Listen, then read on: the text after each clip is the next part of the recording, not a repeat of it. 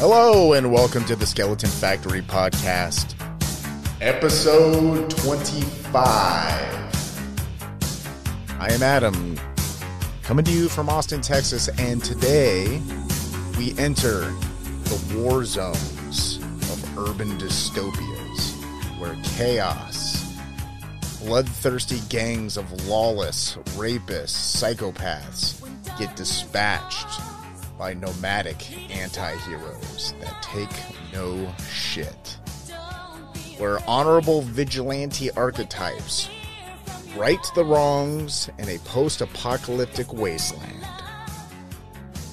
Stories like Fist of the North Star, Zatoichi, and the films of Mad Max spring to mind. Today we'll be looking at two films, the first being 2011's Hobo with a Shotgun, directed by Jason Eisner and starring the legendary Rutger Hauer. The second will be Violence Jack, an anime, an OVA that was stretched over the years of 1986, 1988, and 1990, respectively.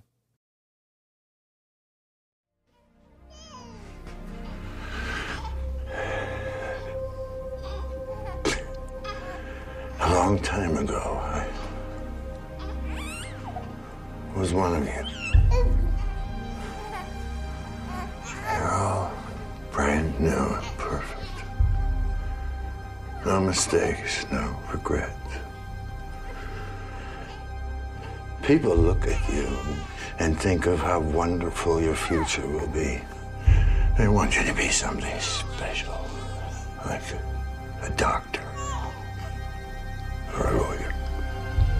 I hate to tell you this, but if you grow up here, you're more likely to wind up selling your bodies on the streets or shooting dope from dirty needles in a bus stop. And if you're successful, you'll make money selling junk to crackheads. And you won't think twice about killing someone's wife, because you won't even know what was wrong in the first place.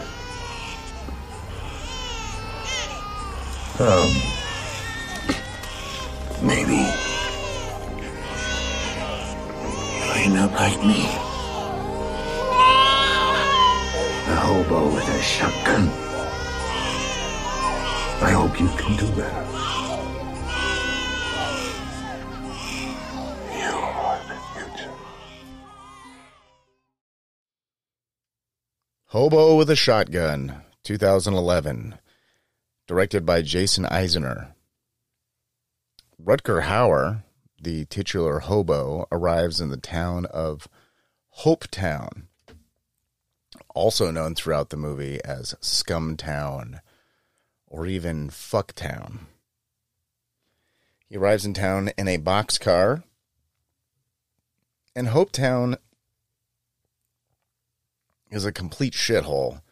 Of all the places that the hobo could have went, he went to this town, which is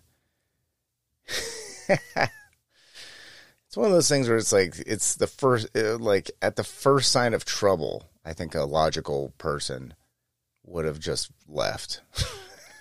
especially if you're homeless and you don't really have any attachment to any one place. You could just go somewhere else. But he stays there. It's not like he's addicted to crack or has like a drinking problem or something, because you'd probably want to be in a town where it's just crime-ridden and disgusting. But not the Rutger Hauer hobo character. But yeah, Hopetown is a total shithole. It's essentially the Tenderloin in San Francisco. Or giant swaths of Bay Area in general.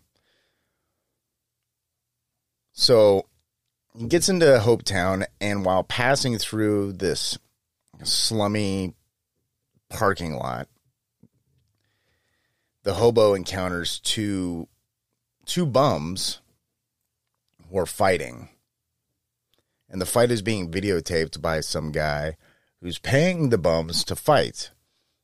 And this is a callback to the video series Bum Fights. If you remember Bum Fights. And, I mean, at that point, because I know Bum Fights was like early 2000s, and I think it ran until 2006. It was basically this video series that a group of teenagers, it was like a mixtape of like teenagers, like teenage high school students, like fighting after school. And this little group of homeless guys who they would get shit-faced and then have them perform jackass-like stunts and actually fight each other. So it's rather depressing, actually. The early 2000s was sort of a nightmare, really, because the possibilities of things that you could put out not only on the internet, but there was sort of this overlap. There was this overlap in media where the internet existed and you could watch disturbing stuff on the internet, but you could also purchase videos and DVDs of this stuff. So you had your Girls Gone Wild, you had your Cops Too Hot for TV, and you had Bum Fights. I don't think Bum Fights was ever advertised anywhere. I don't think you would. I don't think you would see that in between episodes, like commercial breaks during Frasier or Monday Night Raw or anything like that. But so the hobo's walking through the parking lot, and there's two homeless guys being videotaped, and they're being paid to fight each other. And you know what? I want to go back to the mixtape thing. Because it's just rushing through my mind, like all the different bum fight copycats that exist. After Bum Fights, there was Felony Fights. There was, which was kind of a similar thing, except they just, instead of homeless guys, they got random dudes to just fight each other, like in a field in the middle of nowhere. I think there was one called Brawlin' Broads. I don't know if I'm remembering this correctly. It's like, I think it was called Brawlin' Broads with like a Confederate flag on the cover, and it's just white trash women punching the shit out of each other. It's basically Felony Fights, but it's women. What else was there? There was some like gang type ones, like I want to say there was one called like Gang Beef or something like that, but it was basically just following around gangbangers, throwing up gang signs, hand gang signs, and showing their respective colors, and like doing break stands at red lights and like flashing guns and stuff like that. It was basically this very lowbrow, incredibly gritty documentary type stuff. And then you would have stuff in there like fights and people doing drugs and stuff. That was a weird time. And that was years after Hobo with a Shotgun. So assuming Hobo with a Shotgun was shot in like 2010, like Bum Fights was over by 2006. So, yeah. And then the copycats were already started. There was an overlap of like, once the original Bum Fights came, like imitators flooded the market with just the worst parts of humanity. But there's been refinements since then. I think Vice, some of their quote unquote investigative journalist things have been pretty good. Things like the documentary on Gathering of the Juggalos, the all gas no brakes guy who's now Channel 5 News with Andrew Callahan. Like, it's basically taking the exploitation and violence out of the footage and just showing the people for who they are. And it's not so much they're provoking these people to be extreme on camera. It's just they just show up with a camera and ask them a question and let the person talk. And then that's your content. And then the stuff that comes out of people's mouths is hilarious and weird and ridiculous. It's, I think, in the era of Girls Gone Wild and bum fights and all the jackass imitators, there has been some advancements. So look out for that. But so Rutger Hauer, the hobo, I think I'm just going to call him Rutger Hauer for now on. So whenever I'm referring to the hobo, the homeless guy in the movie, I'm just going to say Rutger Hauer, okay? So the Rutger Hauer's going through this parking lot, and the guy who's filming the two bums fighting is like, "Hey, man, you want to make $10? He's like, "You want to get in on this?" And it's like two guys profusively bleeding from the face and mouth. It's like, "Hey, you want to get your face punched in for $10? And Rutger Hauer just doesn't even acknowledge the guy, which in itself, if you've lived anywhere where there's a large amount of homeless people and you encounter homeless people all the time who are always like hitting you up for money, like begging for change, things like that. After a while, you become numb to it and you just ignore those people. And seeing the inverse of that, of when you're walking down the street and a homeless person wants money from you, or he wants to eat your leftovers from your takeout food or whatever, like, and you just ignore them, and you're ignoring one after the other every day. To see the inverse of that, of some exploitative dickhead with a video camera wanting to basically make the guy do tricks that are worthy of world star hip hop for $10 and possibly, end up with severe damage to his person. And then Rutger Hauer just ignores the guy. He politely just ignores the guy. And the guy's like, "Fuck you, man. You'll never make money without me," and all this thing. So already, Hope Town is looking pretty hopeless. And we get introduced to the local crime boss, the drug kingpin of this town.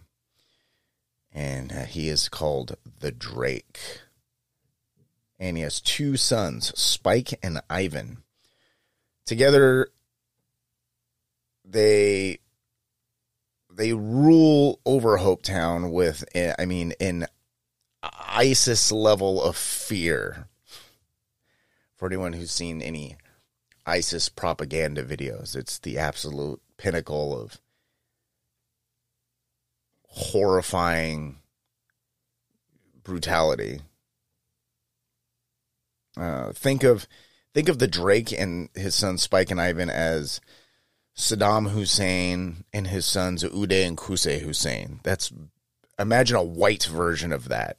That's who the Drake and his two sons are. They're basically like Saddam Hussein and his sons.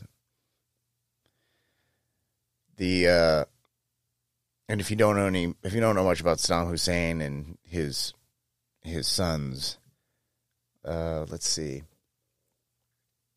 I know Count Dankula on YouTube has a series called Absolute Mad Lads, and he does an episode on Uday Hussein. And it's the craziest. He's one of the most craziest, disgusting villains ever. And he actually was real. He existed in real life. It's pretty scary. What else? There was a movie called The Devil's Double, and it was, if I'm remembering it correctly, based on a true story where Uday Hussein and I know Saddam Hussein and other dictators, despots, they tend to have body doubles, people who go around in public who are basically, they're body doubles for them because people want to assassinate them and people want to kidnap them and stuff. So it's a way of spreading confusion of like where the precise location of these people are. And it's also an intelligence gathering technique of sorts where if you suspect that somebody, let's say some outside, I don't know, terror group, militia, other world government, or maybe someone in your own group may be conspiring against you, you could basically send your body double to a location that you think might be dangerous for you to go to. And if something bad happens to the body double, like they get shot, they get kidnapped, they get poisoned or something, then you can kind of use that information to deduce who could have possibly have done that and whatnot. But could you imagine that, having to have a body double just to exist because people want to murder you constantly? Like, you'd have to be insane to. I need a body double. People are trying to kill me all the time. I need to throw people off my scent. Find me someone who looks like me.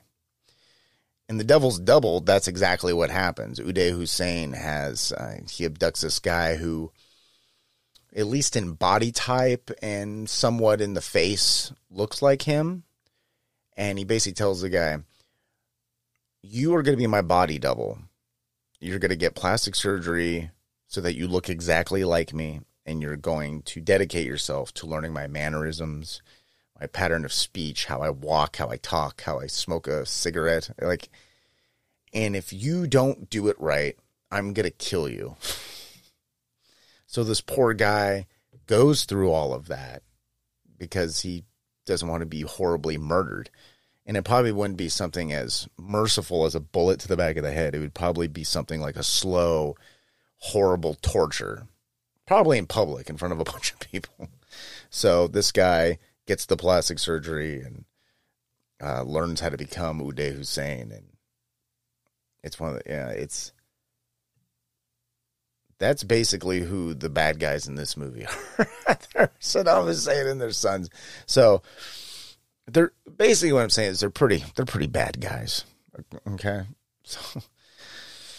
So Rutger Hauer and all the townspeople, well, not all the townspeople, but there's a lot of people in this neighborhood. The Drake and his son show up, and they, at gunpoint, make everyone who's present in this neighborhood to witness the Drake's brother, named Logan, who's played by Ricky from Trailer Park Boys. If you're a fan of Trailer Park Boys, it's the Ricky character. Plays the character of Logan. And Trailer Park Boys, that's Canadian, right? And this film was shot in Canada, so there's a little Canadian connection there for all my fans in Canada. Shout out to all my fans in Canada. So basically what happens is Logan comes screaming, running around the corner, and it startles everyone on the street. And Rutger Hauer's pushing his grocery cart full of cans. And this man looks beaten with a manhole cover like around his neck, like a collar, comes running around the corner screaming for help. And that's when the Drake and his sons show up. And they're establishing that the Drakes have no problem murdering somebody in a fantastical, what they would consider entertainment form in front of people. And that would obviously spread fear to the community and just know not to fuck with these guys. And also he's killing his own brother. So he has no problem murdering his own, which is a characteristic that the Drake has and will play out later on in the movie. So Ricky from the Trailer Park Boys, they made this custom manhole cover collar. And what they do is they'll take the manhole cover off of like a manhole, and then they will drop you into the manhole. So if you can picture this, imagine a round metal manhole cover, and your head is stuck in the middle of it. So you're inside this hole, your feet are dangling, I guess, and you're just being held there by your neck, and your head is just above ground. The Drake puts a barbed wire noose around his neck and connects this noose to a truck that his son Spike is driving, and then starts driving backwards. And then Logan's head just pops off. And like Shogun Assassin, just spraying blood out of the neck hole. And this is actually in the trailer too. The Drake has like a harem of women who just like worship him, like a harem of hot chicks who she's wearing like a white mink coat and like a bikini. And she walks over to this geyser of blood and just starts like seductively dancing and rubbing the blood on herself. It's very funny.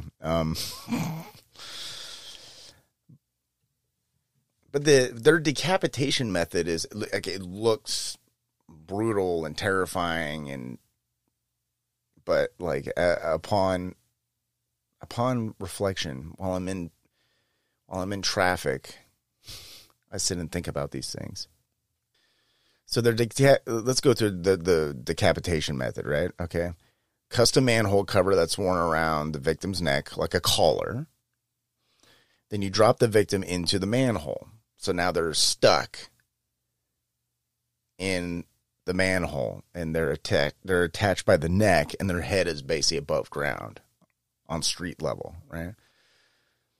And then they fashion a noose out of barbed wire and affix it around the victim's neck. And then the noose is pulled taut with a speeding truck, thus popping the victim's head off. And visually, it's fantastic. I don't think the physics makes sense. The noose would probably, like the force of the truck pulling on his neck probably would, like, it seems like his body would have popped out of the manhole cover and then he would just be dragged to death. I don't know. I didn't study physics in continuation school in Manteca, California, so that's just what it seems like to me. tomato, potato.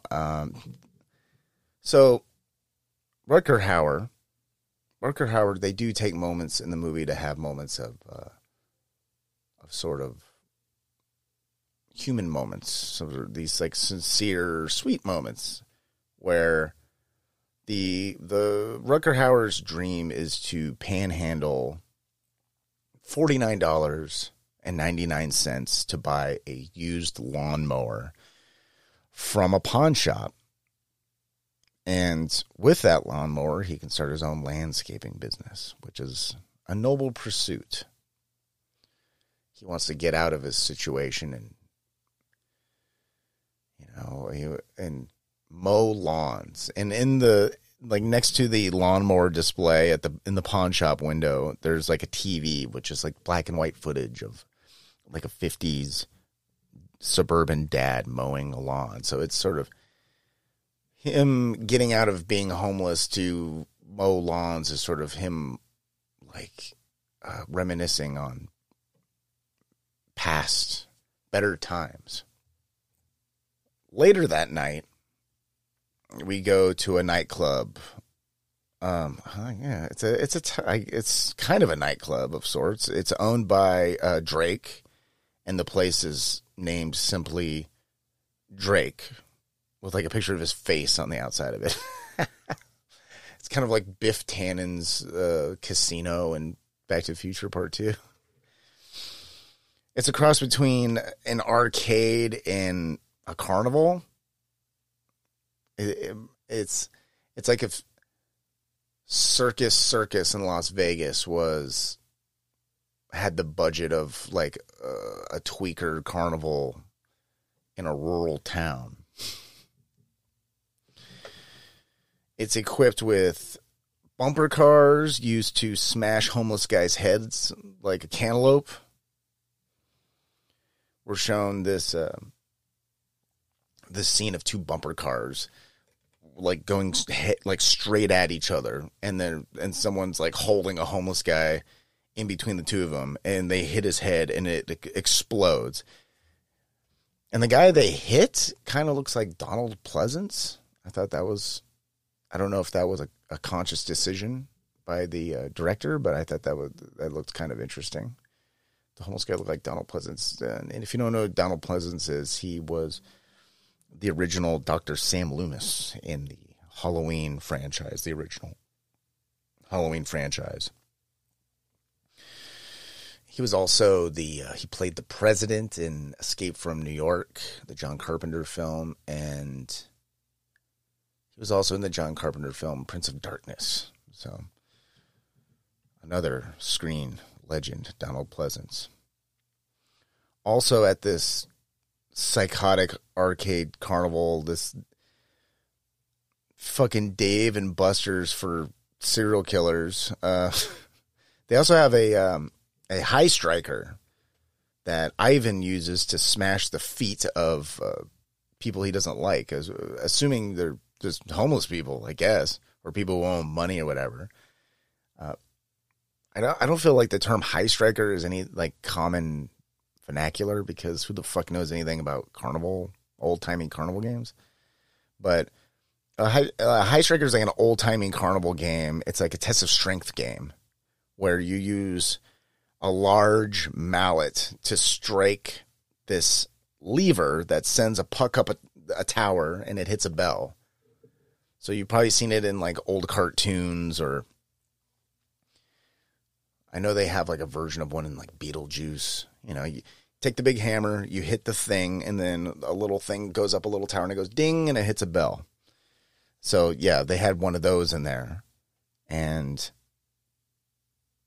I just think it's funny because Ivan is supposed to be like the dumber of the two sons, and Spike is supposed to be the more intelligent, psychotic brother. He's more of the Uday Hussein brother.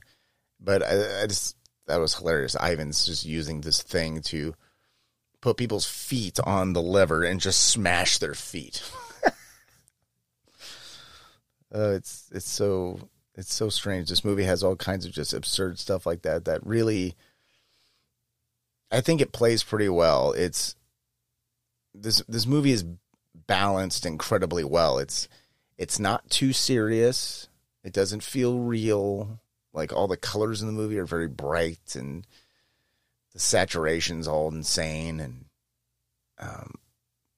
and there are genuine moments where you feel like you're learning about the characters and you're investing some type of emotion, rather, if it's the hobo, like, you sympathize with him. You really hate the bad guys. They're horrible, and you want that hobo to get his revenge against these evil guys. So, I mean, if you enjoy Ricky-O, the story of Ricky, if you enjoy Death Wish 3 specifically, because that's kind of it's the Empire Strikes Back of the Death Wish films. Class of Nukem High. I mean, there's probably a bunch of trauma films that kind of feel like this movie a little bit, or even like Akira. There's also a lovely high striker death in the film Hellfest.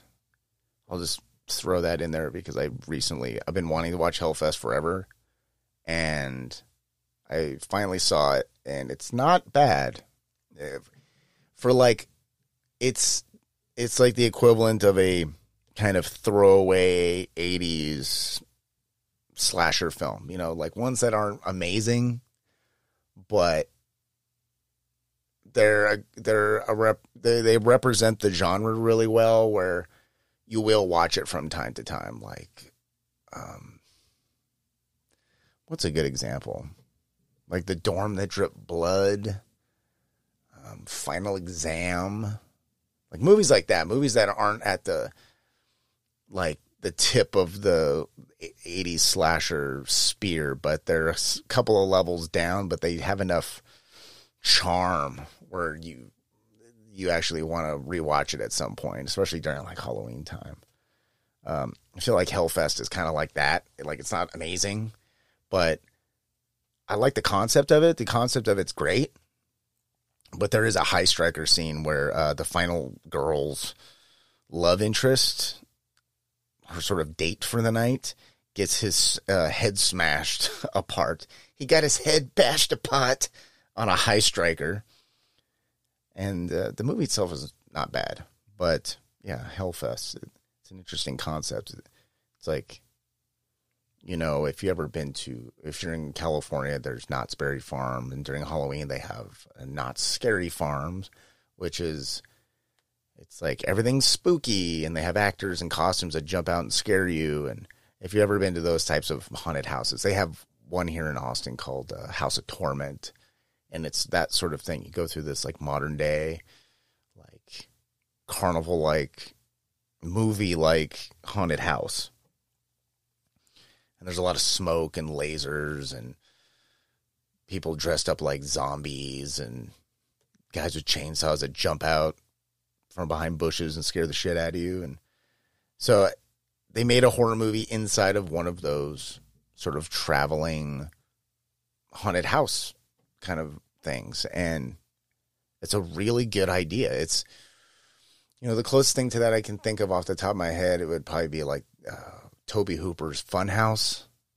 It's like a carnival type setting is like such a good place for like a slasher film. So basically, this group of people go to this like haunted house, and the thing is huge. It's not like one building where you walk through the haunted house and whatever. It's like, it's almost like, it's like fucking Disneyland. The thing, it's huge. It's like acres and acres of this like Universal Studios sized Halloween exhibit thing.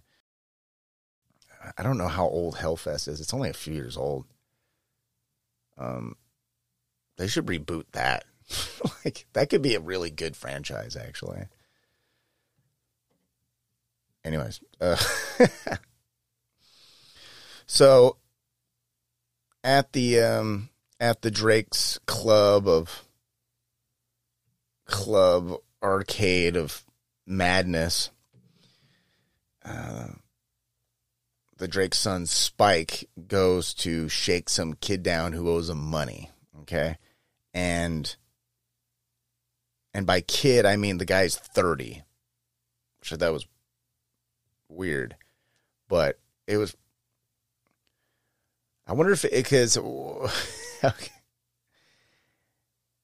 in this world, it's like it would maybe they thought it would be too brutal if they cast somebody who looks like an actual teenager, or maybe they wanted to go the route of, oh well, a lot of these horror movies they get people in their 20s or 30s to play high school students, and that's sort of a thing, especially to the 80s and 90s. Like, let's just get this 29-year-old guy to play a 16-year-old, and you're just supposed to just believe it. So Spike goes to shake this dude down. It's like a meta world building moment. The kid is playing this arcade game called The Plague, which isn't a real arcade game, but he's playing this game called The Plague, and the Plague are these two guys who are actually in this movie, in Hobo with the Shotgun. There are two characters, and they're called The Plague. And kids playing this game, and The Plague are these two. They look like, you know what they look like? They look like the North Hollywood bank robber guys who had like a shootout with the LAPD in like 1997. I don't know if you remember that, but these two guys robbed this bank in North Hollywood, and they're completely covered in body armor from head to toe, and they have the LAPD severely outgunned. Like, they have full auto like, they are covered in armor and ammo. And they're just taking out half of the fucking LA Police Department, these two guys. And they're standing just in the middle of the road, fucking, and just bullets are bouncing off of them. It's, oh God, it was a whole thing. Anyways, that's what The Plague looks like. They look like the North Hollywood shooters. They kind of look like that mixed with a little bit of, if you've ever seen the movie Mandy with Nicolas Cage, which I recommend. Mandy is a fantastic film from director Panos Cosmatos, who also directed Beyond the Black Rainbow, which I also highly recommend. But there's these demonic biker characters in Mandy, and they're called the Black Skulls. And yeah, they have this, like, they look like Hellraiser Cenobites. Like, they have this weird bondage thing, but they also kind of look like a black metal band. It's weird. So The Plague kind of looks like the North Hollywood shooters mixed with like the Black Skulls from Mandy, you know. So they look crazy, but they look like a 1966 Batman TV show version of that. Like, they look kind of cartoonish, and I think that helps with the movie. Also, the Drake and his sons are very cartoonish.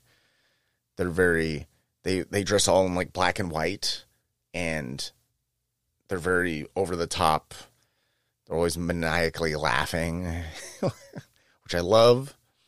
I enjoy that very much. I like when bad guys in movies just rub their hands together and laugh into the night. I find that fun. It makes the bad guys fun. There's nothing worse than a boring bad guy in a movie.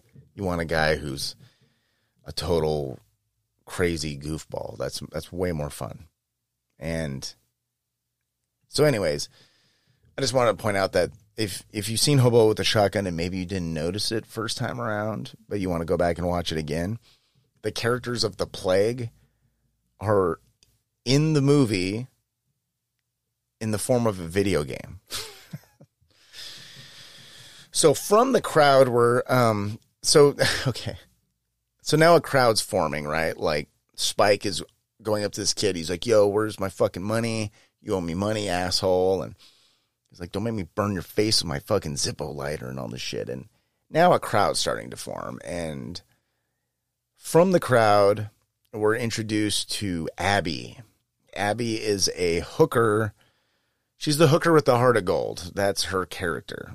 Like, she's a prostitute in this terrible town who's just doing what she needs to do to survive. But she also has a moral compass. She's not like these other horrible people somehow. She's somehow above them, which is not entirely realistic, but for the sake of the film, it makes sense. It works. So she steps up from the crowd and tells Spike, hey, why don't you leave the kid alone? Okay? Whatever he did, why don't you just let it slide? To which Spike responds with this. Listen. Let me call my mom. I can get my allowance early. Oh, that must be some hell of an allowance, huh? Come on, man. He's a kid. Let it slide.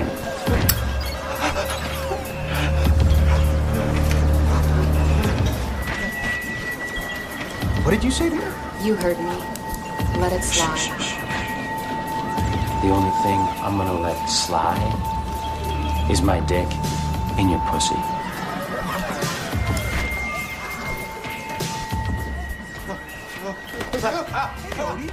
Hear that? You ever hear that sometimes? This sound? Listen.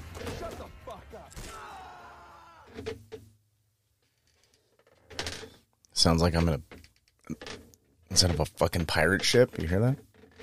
That's the sound of my chair. In case you're ever wondering what that sound is. Yeah, that's the sound of my chair. And I've considered getting a different chair, but I like this chair. And I understand that it makes noise. So I'm going to keep it. So, Spike and Ivan are pretty bad guys. And after Abby steps up to Spike and Spike steps up to her, Ivan ends up breaking the kid's arm on the joystick of the arcade game, which was pretty inventive. There's all sorts of things like that in the movie. Just sort of the weapons used oddly. Or just inanimate objects that are utilized to commit pain. But after this, Abby gets dragged into a back room by Spike. And it's pretty clear has full intention of sexually assaulting her and probably just killing her just for fun. Or pimping her out. Who fucking knows? Who knows with this guy? It's like one of those families that just have their fingers in all sorts of criminality. But who comes to her rescue? Rutger Hauer, who snuck into the club,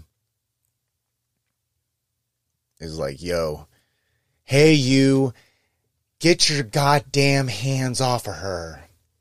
He does a Crispin Glover impression, and then he here you go, another example of a really great weapon. So he has like a walking cane, and he fucking bitch slaps Spike with the fucking walking cane, and in his pocket he carries all the change that he panhandles for inside of like a long tube sock. So he winds this thing up and fucking smashes Spike in the head and knocks him out. Brutal. And ends up saving Abby's life.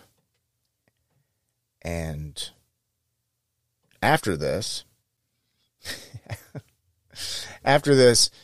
Rutger Hauer carries Spike's body to the police station, and this whole scene sets up that the police are in the pockets of the Drake and his sons. He gets taken into like a interrogation room, and I guess the chief of police comes in and is like, "Oh, so tell me what happened." And Rutger Hauer's like, "You need to throw this asshole in jail, and you need to throw all the scum in these streets and into a fucking landfill," and yada, yada, yada. And then Spike and Ivan appear, and with the help of the chief of police, they hold down Rutger Hauer, and Spike carves the word scum into Rutger Hauer's chest with a knife. And they end up throwing him in the fucking garbage outside of the police station. So they don't kill him. So Abby, the Rutger Hauer ends up running into Abby, who is she's working. She's on the streets working. She's doing her prostituting. And actually, real quick, there's this cop in town who's a total pervert, and he's like he's like in the cop car, like negotiating he's negotiating the price over whatever the hell he wants to do to Abby. And the fucking guy is just hilarious. I don't know who that guy is, but if you've seen this movie, or if you're going to see this movie, and I do recommend that you watch this, look out for the scene where Abby's prostituting and she's like haggling with the cop over what kind of sexual shit they're gonna do together. But the guy's such a fucking disgusting creep that it's really funny somehow. And anyway, she's in the middle of this negotiation, like standing outside the guy's car, and then all of a sudden, like, Rutger Hauer just stumbles past them, and she's like, "What the fuck, dude?" And he like collapses on the ground, and she sees that his fucking chest is all carved up. It says scum carved in his chest, and she has this moment of humanity where she's like, "Oh my God." And Rutger Hauer's like, "Help me, please." And she's like, "Holy shit, like, you're the guy who saves me from being fucking violated and murdered by, like, the Drake's son." Like, okay. So she picks him up, takes him to her apartment. And they have this really sweet scene where they kind of build the relationship between the two of them, and it's nothing sexual. It's never sexual. It's like this, like, she's helping an old man. She's helping this. She brings him in. She cleans up his wounds. She gives him this sweater to wear so he doesn't get blood all over her bed, and it's like got a bear on it. They have this touching little scene with, she gives him a sweater with a bear on it for him to sleep in, and she's like, "You can sleep in my bed." And he's like, "Oh my God, I haven't slept in a bed. I can't remember last time I ever slept in a bed." And she like tucks him in, and they have this little talk, and he goes to sleep. And it's kind of this, they build that relationship between the two of them. Like, she doesn't like this world that she's in. She hates it. And Rutger Hauer is not thinking too fondly of it either at this point. But the two of them bond over their mutual misery. It's a good scene. It's in this ridiculous, chaotic, fucking violent, over the top world that is taking place. The movie slows down to have these relationships with the characters, where you actually, by the time shit picks back up and starts getting crazy again, you're invested in them now. It's pretty neat. Remember the camcorder bum fights guy, the guy who tried to lure him in with $10 in the beginning of the movie? Okay, so he decides, okay, I need money. And, well, actually, him and Abby decide, like, maybe we should just get the fuck out of here and mow lawns together somewhere far away where we can just have a modest existence. And she's, like, on board. She's like, yeah. She's like, I don't want to have to fuck for money for the rest of my life. Like, I'd rather do something normal and try to find happiness in it than just end up like how a prostitute would in Hope Town, probably murdered and thrown in a fucking dumpster. So that's sort of like starry-eyed, like hopefulness that she has, like the hobo's dream. She sort of like latches onto. It's like, you know what? That's a great idea. And the next day, Rucker Hauer approaches the bum fights guy and is like, all right, like, what do you want me to do? I need money. What kind of degrading shit do I need to do to get some fucking money? And let's see, he makes him smash a bottle on his head. Oh yeah, he makes Rucker Hauer smash a bottle on his head and then kneel down and where all the broken glass is, pick up the glass and start chewing the glass and then opening his mouth so you could see the blood. It's fucking terrible. It's really fucking awful. And he ends up getting the money that he needs to go to the pawn shop and get the lawnmower that he needs to start his new life. So he gets to the pawn shop, and right when he gets there, these like masked robbers come in and want to rob the fucking pawn shop, of course. And one of them is actually, for all you horror fans out there, you notice this. One of the robbers is wearing the green witch mask from Halloween 3 Season of the Witch. And of course, Halloween Season of the Witch, there is a company called Silver Shamrock, and they make Halloween masks for children. And one of them is a green witch, and there's a jack-o'-lantern, and there's a skull. So it was cool to kind of see that kind of Easter egg thing in the movie. That was fun.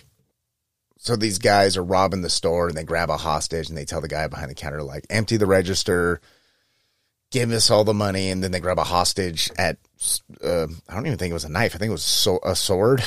At sword point. She had one of the guys had a sword against a woman's neck and is like, give us all the money or this woman's going to die. And everyone in the pawn shop's completely freaked out, and Rucker Hauer's sitting there. And right as things begin to escalate, he actually I forgot about this. Okay, so they're holding this woman hostage. The woman is a mother who has a baby. I don't know why a mom with a baby in a stroller is at a fucking pawn shop, but maybe she's pawning the baby. I don't know. This is a fucked up town. Maybe she's like, how much can I give for this baby? I don't know. But they have the woman. They're holding the woman hostage and demanding all the money out of the register. And one of the guys has a gun, and he like points it at the baby, and it's a real baby. Like points his gun at the baby, says, "Give me the money, I'm gonna fucking kill this baby." And you could tell the way they shot it, they didn't really stick a gun in the baby's face, but it's just funny. It's funny anyways. And right as things are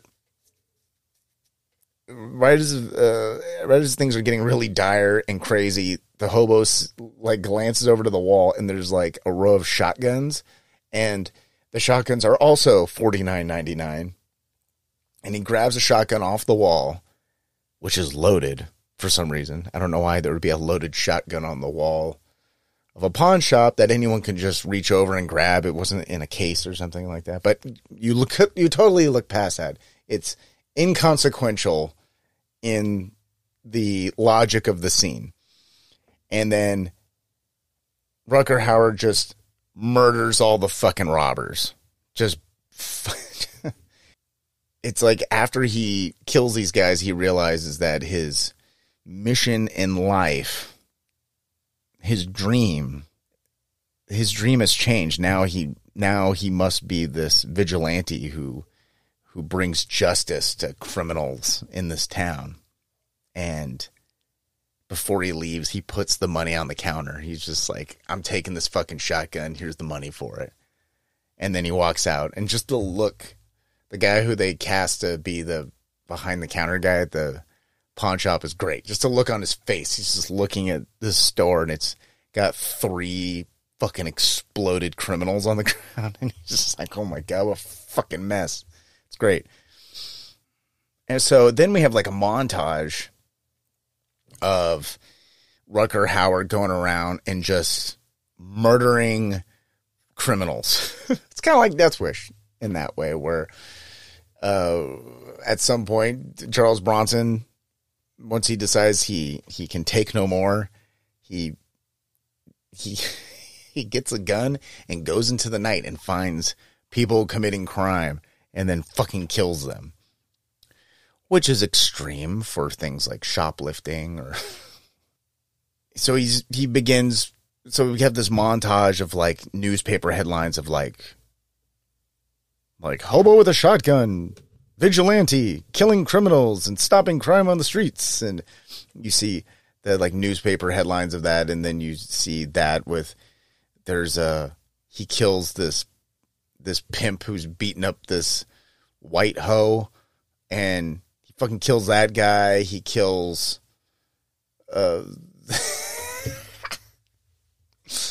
and this was interesting. It was a pedophile Santa Claus sitting in a car across the street from like a school or like a playground. And it's like kids playing, and he's sitting there like, oh, you've been really naughty. And he's like beating off in a car, and then he just murders the Santa Claus. So it's just one of those montages where now you're really behind Rutger Hauer. You're like, all right, pedophiles are bad. And for the people out there who don't believe that the justice system does quite enough to punish, sex offenders who abuse children, you'll like Rutger Hauer's brand of justice. He just blows the dude's head apart with a fucking shotgun. Also, that's in the... Oh, how did I not mention this before? So that was actually in the original trailer to the movie. And the original trailer was, if you remember, the Quentin Tarantino, Robert Rodriguez double feature, the Grindhouse double feature, which was Death Proof and Planet Terror, if you remember that. It was like released in theaters as like a double billing. And it was like 2 separate movies, but they were together. But in between the movies, there was fake trailers, like these sort of like funny Grindhouse trailers for movies that aren't real. One of them was Werewolf Women of the SS, directed by Rob Zombie. That was really good. There was Machete, which actually turned into a real movie starring Danny Trejo. Like, that started as a joke in a fake trailer in the Grindhouse movie. And there was also Hobo with a Shotgun. And Jason Eisner, like, he responded to some ad. Like, Quentin Tarantino was looking for fake trailers for his movie, and he made Hobo with a Shotgun. And they were like, this is great. This is going in. So in that trailer, in the fake trailer, they have a totally different Hobo. But they do have stuff like killing the pedophile Santa Claus, and I think They have the plague in there. They have popping the dude's head off in the manhole cover. They got a lot of things that actually ended up in the real movie that was made later.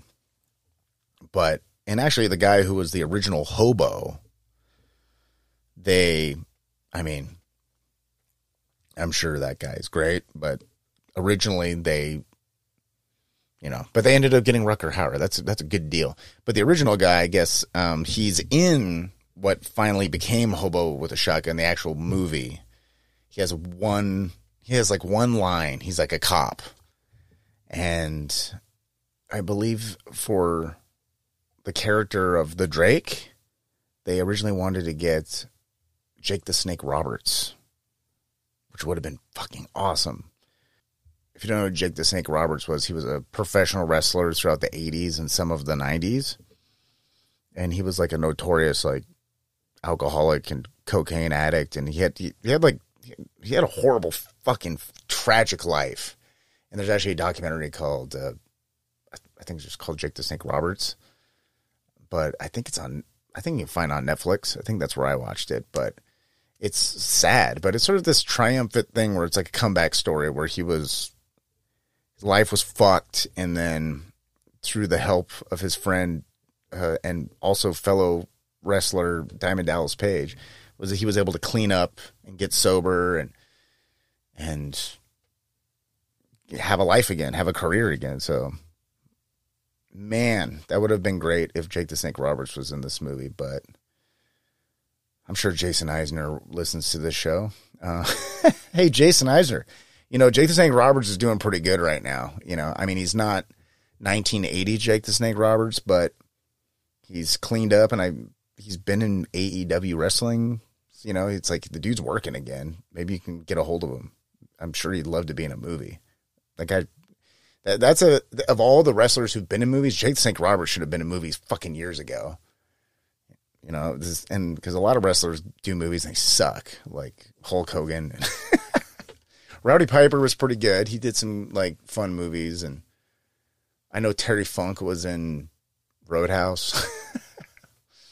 But Jake the Snake Roberts would have been fucking fantastic in any action movie from the 80s or 90s. Anyway, anyways, Jake the Snake was supposed to originally be casted as the Drake, but that didn't happen. I'm sitting here looking at Jason Eisner's IMDb. And surprise, surprise, he actually did one of my favorite shows of the past couple of years, Dark Side of the Ring. If you haven't seen Dark Side of the Ring, it was on Vice. Yeah. Oh, that's fucking great. How did I miss that? Yeah, Jason Eisner was one of the co-creators of Dark Side of the Ring. Oh, that makes a lot of sense.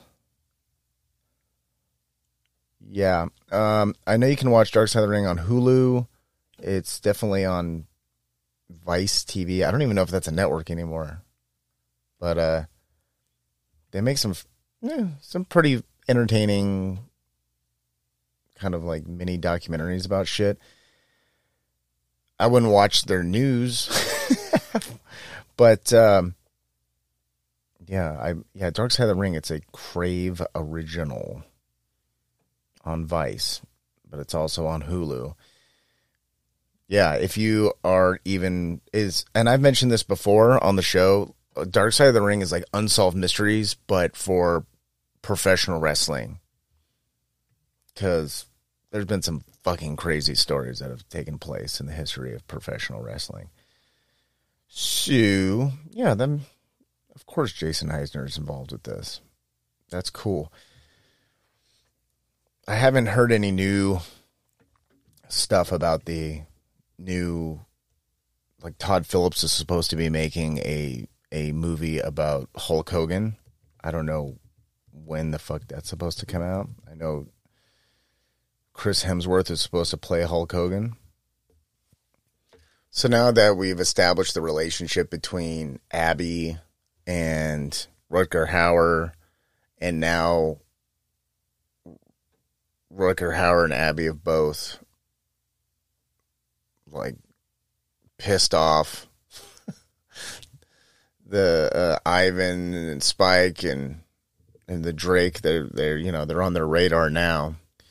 The Drake is basically like, he explains to his sons that if you want to be the most terrifying criminal boss around, you have to get inventive and you have to make people shit their pants in your presence.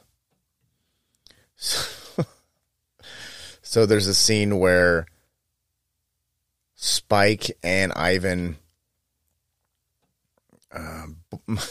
they board a school bus full of kids, and Spike has a flamethrower, like Leonardo DiCaprio at the end of Once Upon a Time in Hollywood, and he just blow torches a bus full of children to death. Pretty evil. Also, they go into a TV station like Heath Ledger Joker, and goes on the news and calls out Rutger Hauer.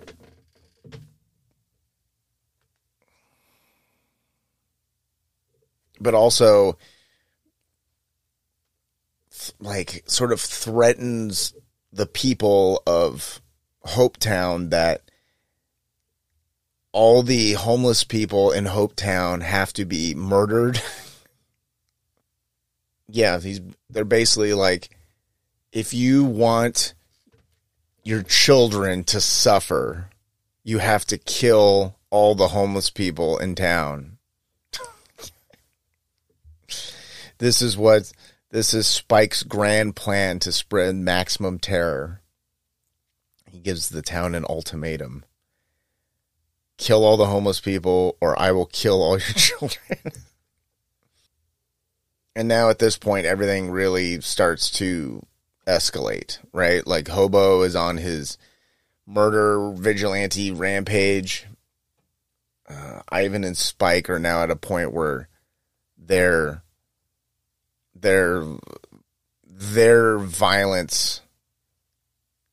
violent rampage has to exceed the demands of their father, but also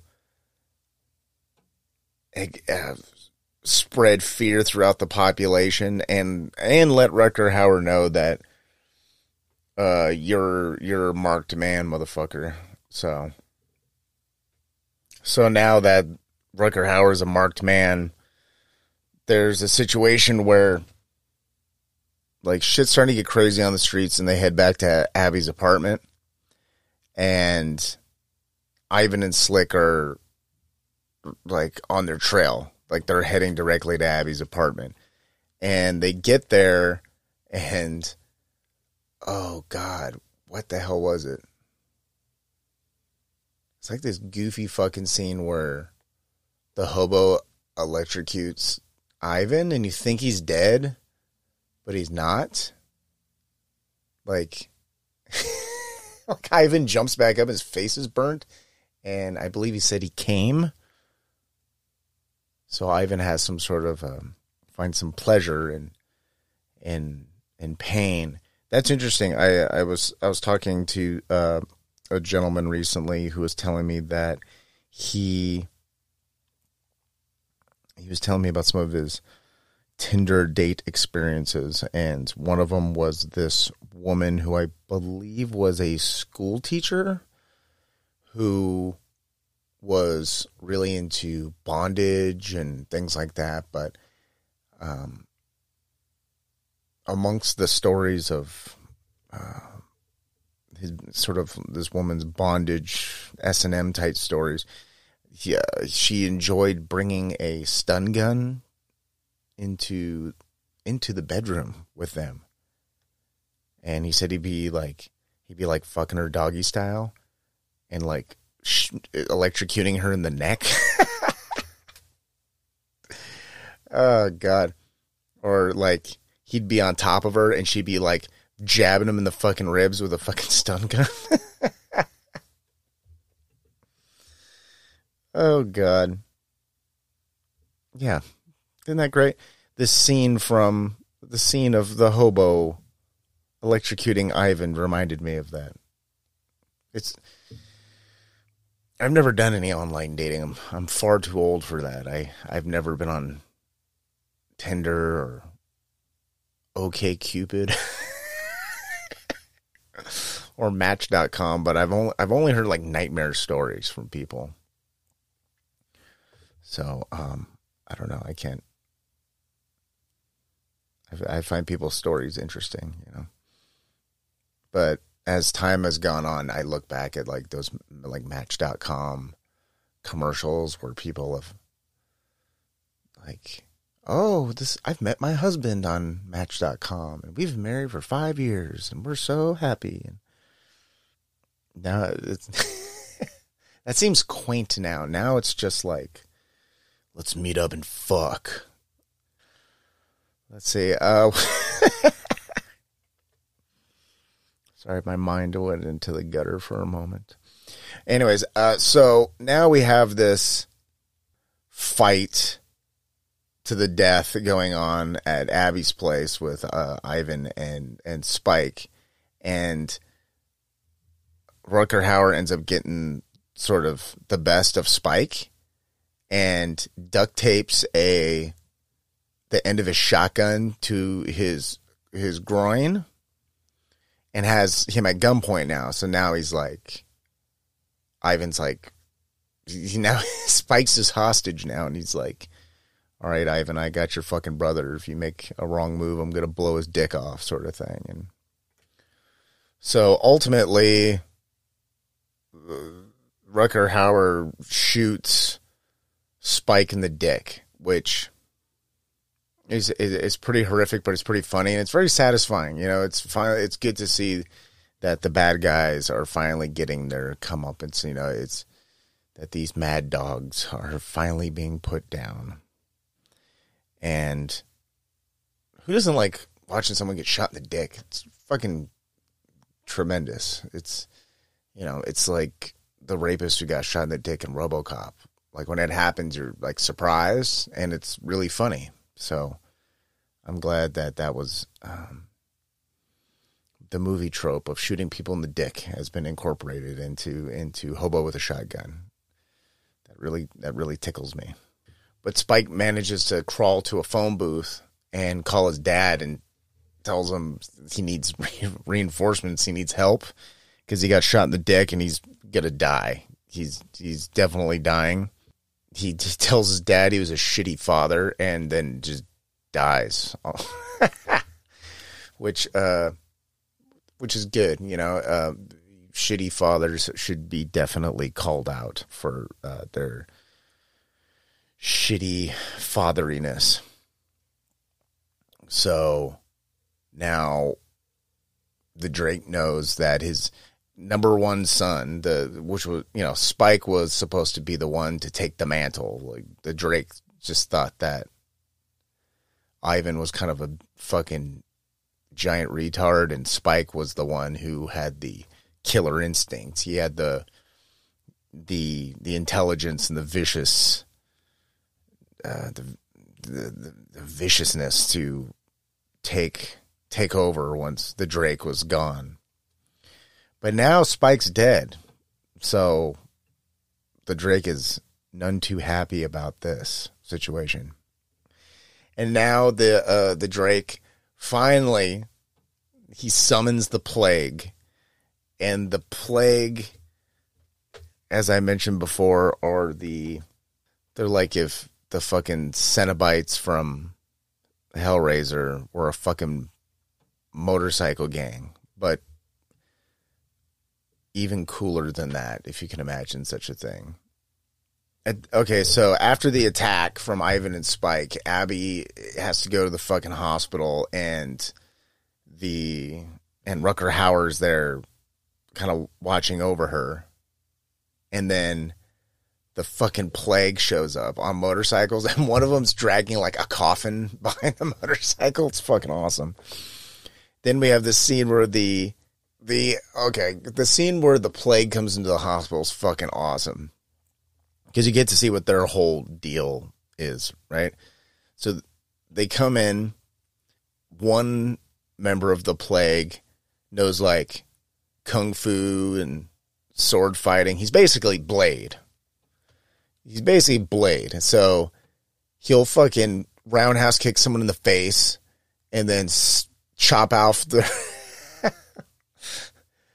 him at the knees with a fucking sword. And then the other member of the plague will wrap a noose around that person's neck. And then the end of the noose is connected to like a harpoon, like an arrow that he slides into this like harpoon gun and then fires it into the ceiling, causing the noose to tighten around the person's neck and pull them off the ground and then leave them to hang from the ceiling. And he does this to like 5 or 6 fucking people. So you have this hallway of people hanging.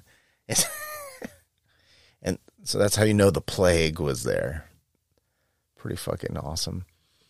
But also in the middle of this attack, Rutger Hauer ends up getting snatched up by the plague. They throw him in the fucking coffin and drive him back to the Drake, as was their task. Because of course the Drake wants Rutger Hauer alive. He doesn't want him. He doesn't want him dead. Obviously, he wants to deal with him himself. So now Abby is the only one who could go rescue Rutger Hauer. So she goes to the pawn shop because there's no gun stores in Hope. All the guns are at the fucking pawn shop. So she goes there to acquire weapons. So she gets, let's see, she has Rutger Hauer's shotgun.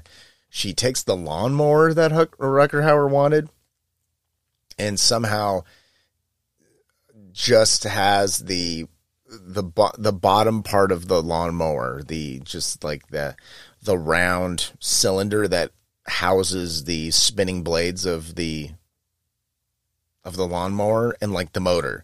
And she like removes the wheels and all the shit and basically just makes a shield out of it. So she has a picture, a round shield, and the shield, when you're looking straight at it, is a spinning lawnmower blade.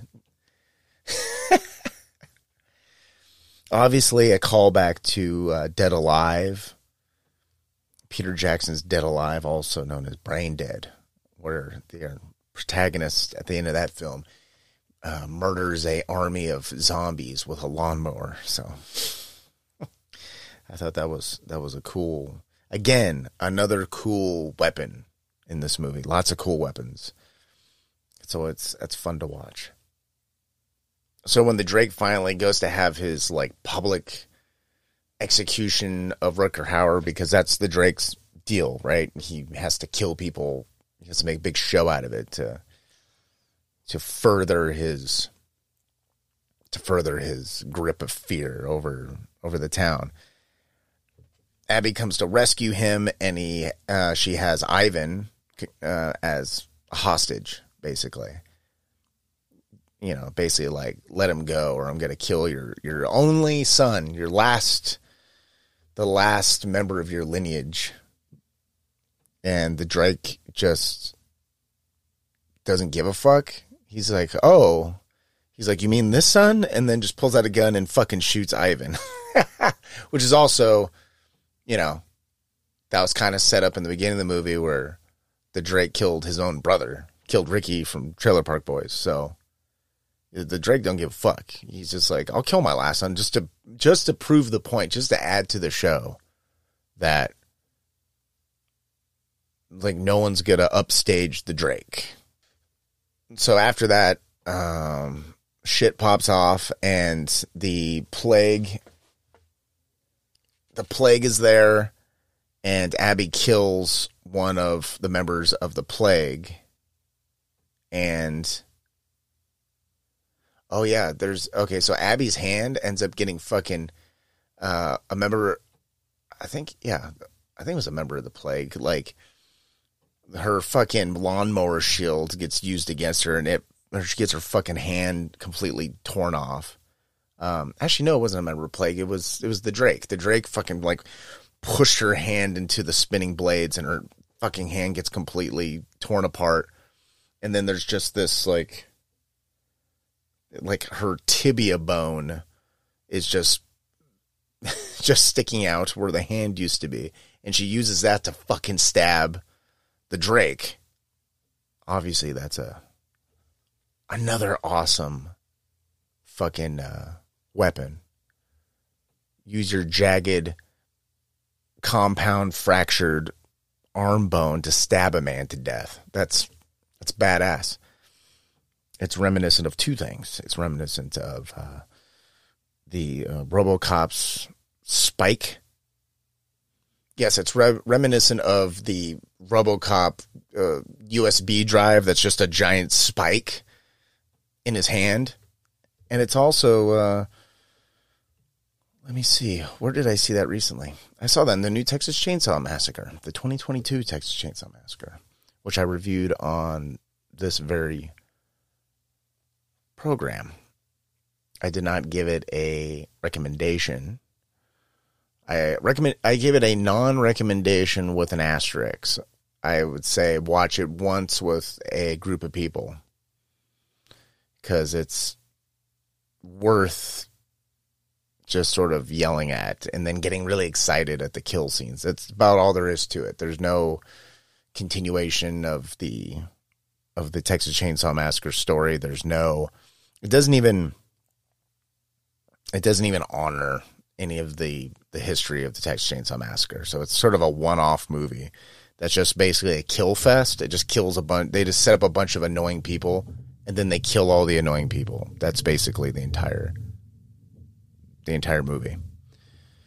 But there's a scene where Leatherface, in the first kill of the movie, he snaps a cop's arm, and a bone like compound fractures out of his arm, and then he stabs the cop in the fucking neck with his own, with the bone that stuck out of his arm. That's what that reminded me of. Both equally as good, I would say, in terms of just kills. Both equally as good. Anyway. Abby stabs the shit out of the Drake with her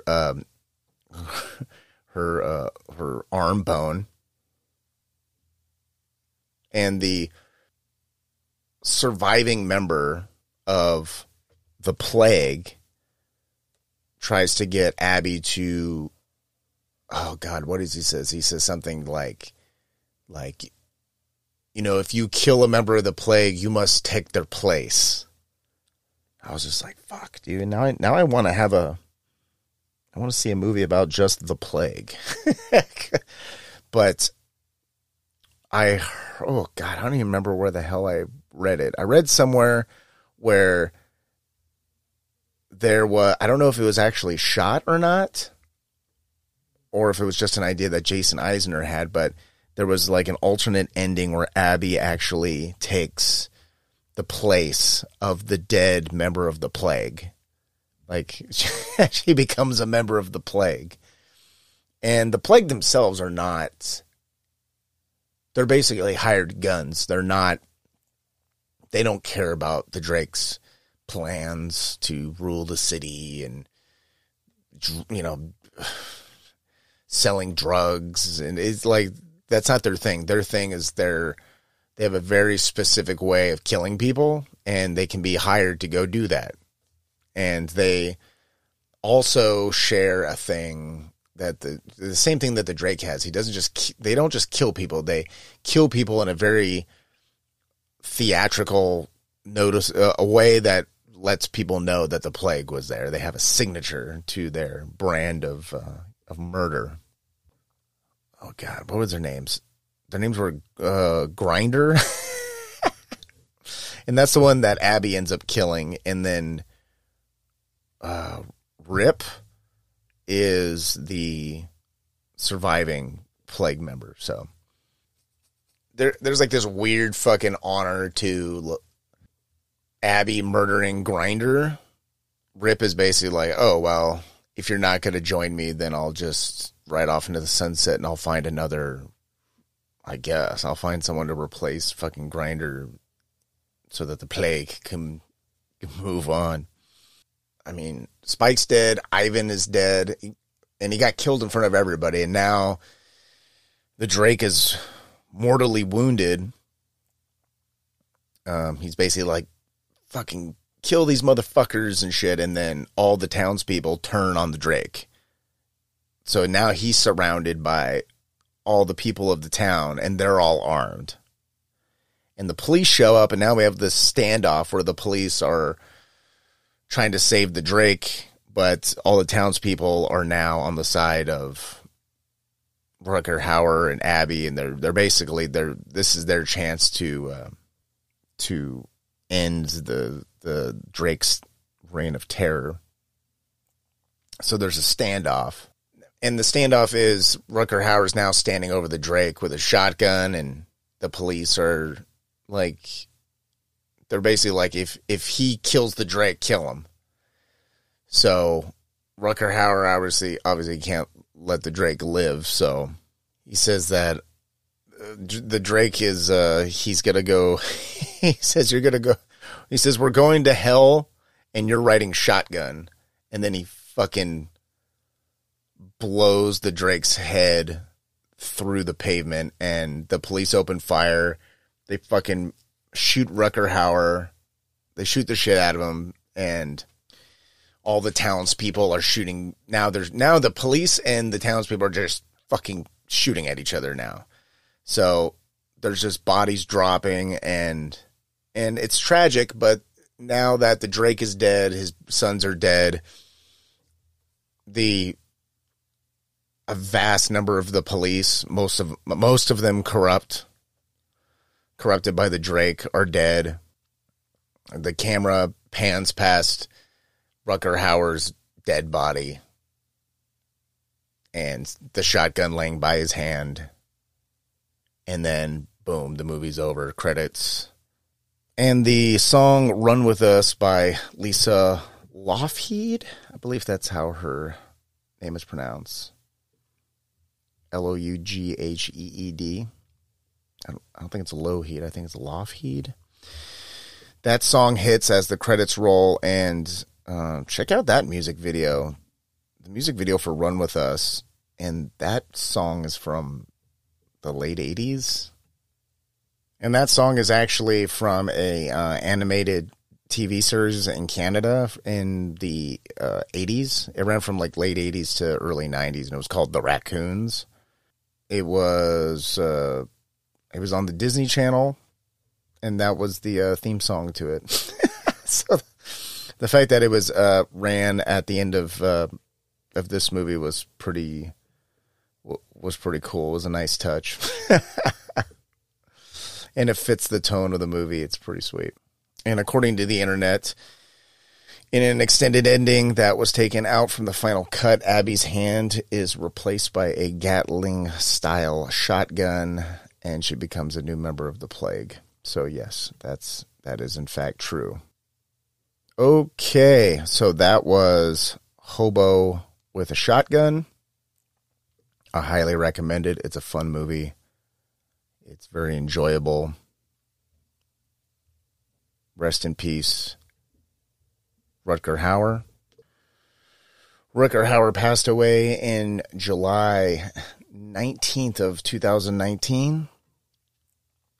But he left us with a lot of great films, including The Hitchhiker, which I definitely recommend. The original Hitchhiker from 1986, that is. Blind Fury from 1989, where he's essentially a blind samurai in modern-day America. So if you're a fan, like I am, of the films of Zatoichi, the original blind swordsman, and you want to see Rutger Hauer play that role, Blind Fury is the movie for you. And of course, 1982's Blade Runner, where he plays the character of Roy Batty. He plays a serial killer in the movie Nighthawks with Sylvester Stallone. And, of course, Surviving the Game from 94. And if you want to get really deep into it, you can watch Split Second, or him in a, oh my God, a prime Kim Cattrall. Prime time Kim Cattrall, like mannequin era Kim Cattrall. Actually, a couple years after that, but it's a weird, do I even want to call Split Second a cyberpunk type movie? I don't know. It's yeah. Let's see. He's the head vampire in the Christy Swanson Buffy the Vampire Slayer. I like that movie. I grew up with that movie, so I have kind of a fondness for it. The TV show's okay, but I like the movie. Anyways, rest in peace, Rutger Hauer. Now, in keeping with this post-apocalyptic end of the world, one man against the scum and villainy of the wasteland theme, I wanted to cover one more thing here. A anime from the years of 1986, 1988, and 1990. A trilogy called Violence Jack. An OVA, also known as an original video animation, OVA for the non-initiated. It's actually an anime that kind of passed me by. Probably, I mean, I've seen all the kind of bigger, brutal, crazy, violent, more R-rated anime in my youth. But this one kind of snuck past me. And I thought, I can watch the whole trilogy and put it in on this episode. And I have mixed feelings about this. Violence Jack essentially is this big badass motherfucker who has some type of, he's sort of imbued with these kind of pseudo superpowers. He's almost like Wolverine in a way. He's a gnarly dude with super healing abilities, and except he's really, really big. He's basically if you took, I don't know, what's a good example?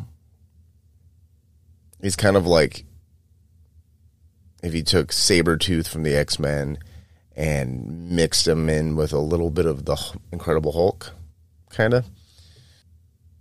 So basically the end of the world happens, and he's this dude who's just wandering through Japan during the end of the world, well, after the end of the world, and he's just helping good people and punishing the fuck out of bad people.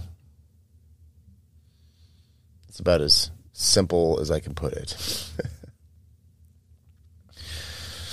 So the OVA itself, again, is broken into 3 parts spread over a few years. And the first one is called The Harem Bomber, also known as The Harlem Bomber. That's from 86. And then Evil Town from 1988. And I'm just going to, instead of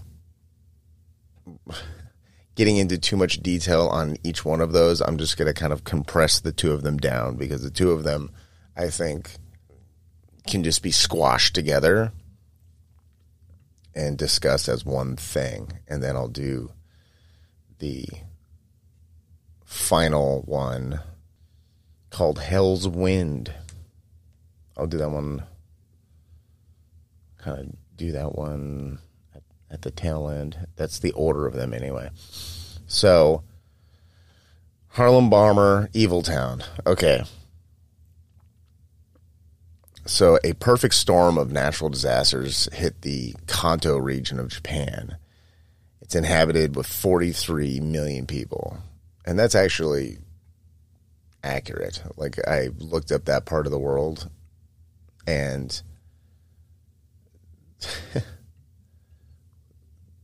there's as many people in this one area than there is in, like, all of California. just for reference, so California is kind of hovers around 40 million. Just this one area has 43 million people. So comet hits Earth, triggers a volcanic eruption and earthquakes that reduce everything into rubble. So after all of that, all the cities are destroyed. Who knows how many dead? There's basically 3, let's call them autonomous zones, are established. Section A, B, and C. So Violence Jack gets dug out of the rubble by the people of Section A. And basically he helps innocent people and then kills bad people. That's what Violence Jack does. Because the bad people tend to fuck with him, and that's how they usually end up getting killed. So Section A is basically city officials, cops, and normal-looking dudes who are basically serial killers. And upstanding citizens, just regular people, are in Section A. So, kind of like now, Section A probably is the most accurate representation of now, where there's elected officials, there is police, and normal people who work for those people, and then regular people. Section B is Mad Max level criminals, psychopaths who rape and pillage the wasteland. That's who's in Section B. Just gangs of murderers and rapists on motorcycles, just robbing and fucking up everything they come across. And Section C are basically rape victims for Sections A and B. And what we later find out is Section A is just as rapey as Section B, except Section B is more open about their robbing and raping, and Section A still tries to hold on to the former world, the pre-apocalyptic world where there's law and order, but Section B is a lot more open about their wanting to destroy everything that they come across and rule with an iron fist.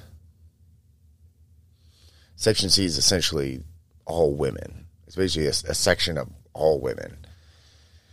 So they are incredibly vulnerable in this world. So that's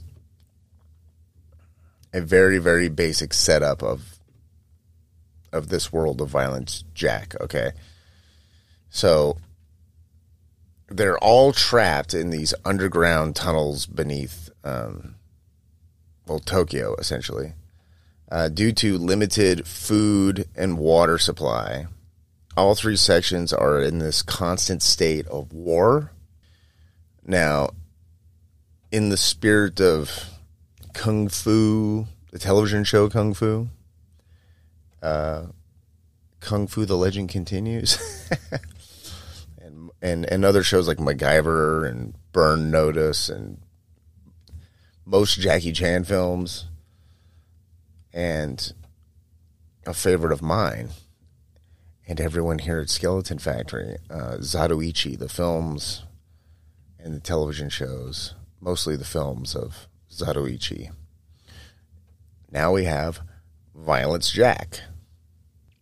And the problem with Violence Jack is, like those other shows and movies I described, are a bit more thorough in their explanation of there's this one person who has some type of background that allows them to help innocent people from predatory outsiders who want to fuck with them, essentially. And the big problem with Violence Jack is there's a lack of backstory to him and motivation.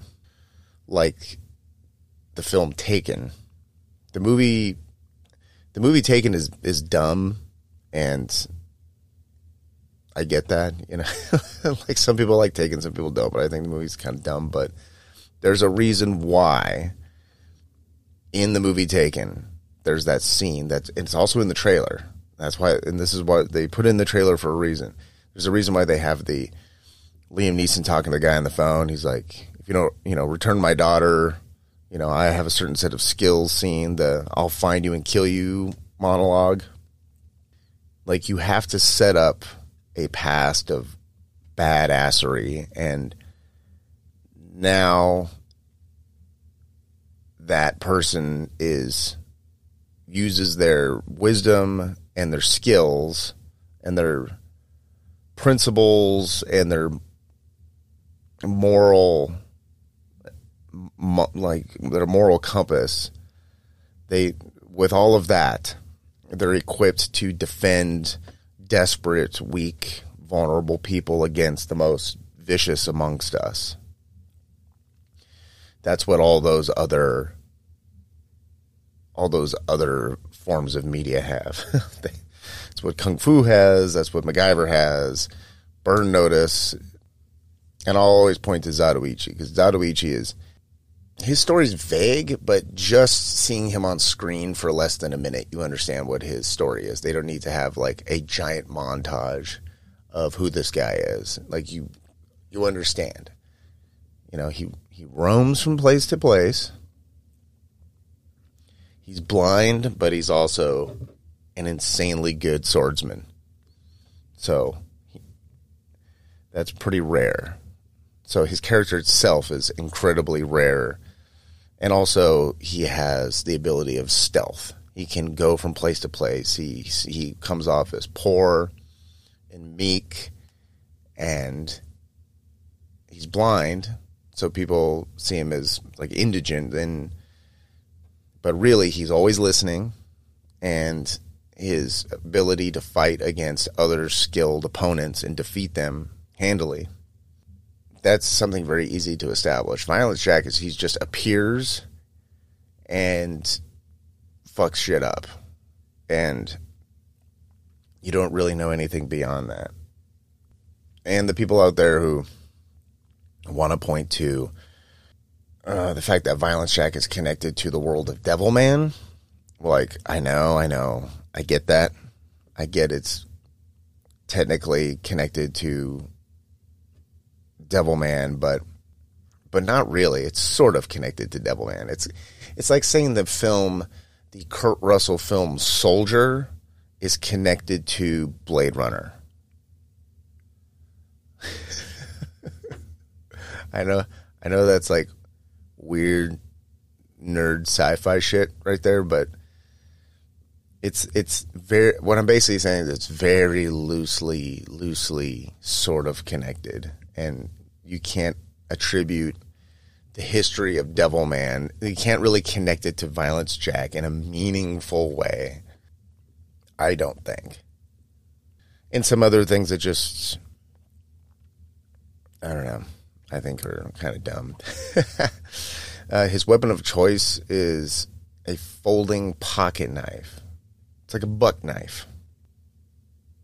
And the whole thing is it's like a huge pocket knife, because Violence Jack is huge. He's like over 7 feet tall. He's like pushing 8 feet tall. He's this giant man. And he has a pocket knife that is of proportional size to him, which is funny, because it's, where do you even get a knife that big? I don't know. You go to a knife store sometimes, and anyone who's gone to enough knife stores, every once in a while you'll see a display for Swiss Army knives, and it's like a giant Swiss Army knife. Like, it's huge. And it moves. Like, all of the tools inside of it are like the can opener and the knife and everything, and it's kind of pulls out and then goes back in, comes out, goes back into the handle. It looks like that. It's like comically big. And so, yeah, he's basically a giant.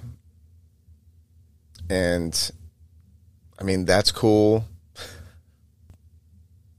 what was it? They said in the beginning, they say he has the strength of 50 men and the teeth of a tiger. I'm like, okay, it's pretty fucking strong. And he can do things like he can bitch slap multiple dudes on speeding dirt bikes, firing like full auto machine guns at him out of the air in one swipe of his hand. So he's pretty enormous, pretty fucking strong. He doesn't really need his signature weapon though. It's kind of silly. Like his knife, his jackknife, only exists to give him his name, and that's it. Like we don't like he's Violence Jack. He calls himself Violence Jack because he has a jackknife. It's like, okay, like I get the logic of that. It's like David Bowie's real name is not David Bowie, but he thought David Bowie sounded cool, so that's what David Bowie's name ended up being. And yes, David Bowie's name, he named himself after the Bowie knife because it's a big, cool knife. Makes sense. But he doesn't really need the knife, like the jackknife. It's just there so that so they can explain his name. I mean, we don't need to know why he's named Violence Jack. It's like explaining Han Solo's name. You know, it's more impressive that he's a giant, all-powerful, indestructible, giant psycho. Like, that's pretty cool. But even with all that, he doesn't have the cool sexiness, and I don't know. He doesn't seem like a complete character. He kind of seems like the Bane from the George Clooney Batman movies, like the Batman and Robin movies. It's like looking at Bane in that movie, where he was basically a thug, like hired gun for Poison Ivy, and then looking at Tom Hardy's depiction of Bane, like day and night. Okay. Like Violence Jack would be the George Clooney movie version, and a character, say like Kenshiro from Fist of the North Star, that would be the Tom Hardy kind of fleshed out version. Or even Devilman. Devilman is infinitely, which this anime is supposed to be connected to in story-wise. Devilman's infinitely more interesting. And it shows. Devilman's been around forever. There's tons of books. There's tons of movies. Like, there's not tons of Violence Jack movies. You know, it's like it's limited on what you can do with this world. And Violence Jack doesn't have, it's a thing where, I mean, he's obviously has powers, but he doesn't have like otherworldly powers that inhabits his body, inhabits the body of like a normal person. You know what I mean? Like that might be more of a relatable, fleshed out story. Like he's just Violence Jack. He just walks around with his powers constantly. He's like, yeah. Again, I use the Wolverine, Sabretooth comparison because they're just like that all the time. They are what they are all the time. They're not like a normal person who can access the powers. You know what I mean? Like Ultraman or Devilman or fucking He-Man. You know, like He-Man's not He-Man all the time. He's got to hold up his magic sword and say by the power of Grayskull, right? So, and you know, he can't do that without the sword, but you know, without the power sword. So, you know, and having to, so like Violence Jack doesn't have two identities that he has to maintain, you know, or a secret identity or anything like that he has to kind of keep under wraps. But, you know, he's just what he is all the time. Which I think is like a big problem with me because it's like you don't necessarily sympathize with his character or feel 100% behind him, because you're just like, oh, well, this guy's never going to die. He's like a zombie. He's like Jason. He's like a good guy, Jason Voorhees. You can just keep shooting him and blowing him up, but he just keeps coming back, and he doesn't really say anything. Nor does he have like some kind of superior tactical advantage, like martial arts skill or magical fighting powers, like shooting fucking, shit out of, lasers out of his eyes or anything like he doesn't have any of that kind of stuff. I mean, he does engage in a lot of like hand-to-hand combat or anything like that, but it doesn't have the choreography or the floweriness of like a martial arts movie. It's sort of like two fucking slabs of meat just fucking trying to stab each other. It's basically it. It's like that side of beef that Rocky was punching in Rocky 1. If it grew arms and started punching Rocky back, that's like what watching Violence Jack, like fighting against these like evil bosses that he easily dispatches with. That Rocky versus the side of beef actually sounds pretty fucking interesting. I would watch that. I would definitely watch that. Sylvester Stallone, get on that. That can be a really interesting,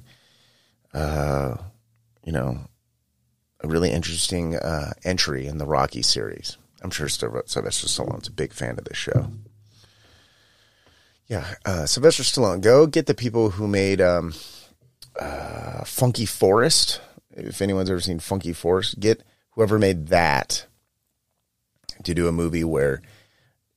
Rocky movie where you end up fighting a side of beef at the film's conclusion. I think people would really like that. I think people would really take to that. I would watch that. It sounds fresh. It sounds interesting. But yeah, he doesn't have any kind of mystical, magical fucking powers. His weapon is not imbued with any kind of, magical history or any kind of shit like that. He just walks at you and murders you, and there's nothing you can do about it. That's basically his power. But, morally speaking, he does ruthlessly murder rapists, which is great. I think we can all agree on that. And I think that's what people would point to. Like, Violence Jack is awesome because in this world where there is no law, there's just lawlessness everywhere you turn. There's this men just become rapists all of a sudden, and then one guy will come and fuck all those dudes up. That's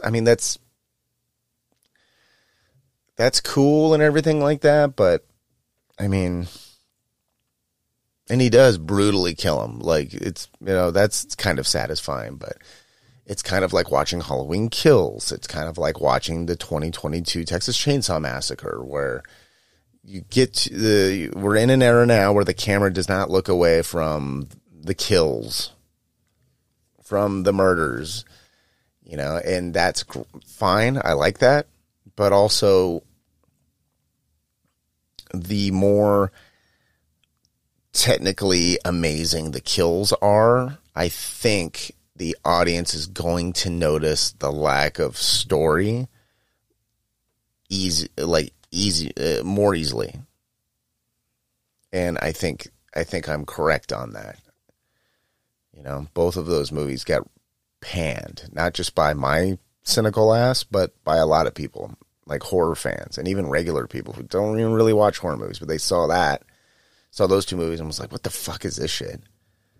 You know? So it's like, if you're going to have duels to the death and, you know, brutal Mortal Kombat like fucking fatality death scenes, it's like it needs to be in service of some type of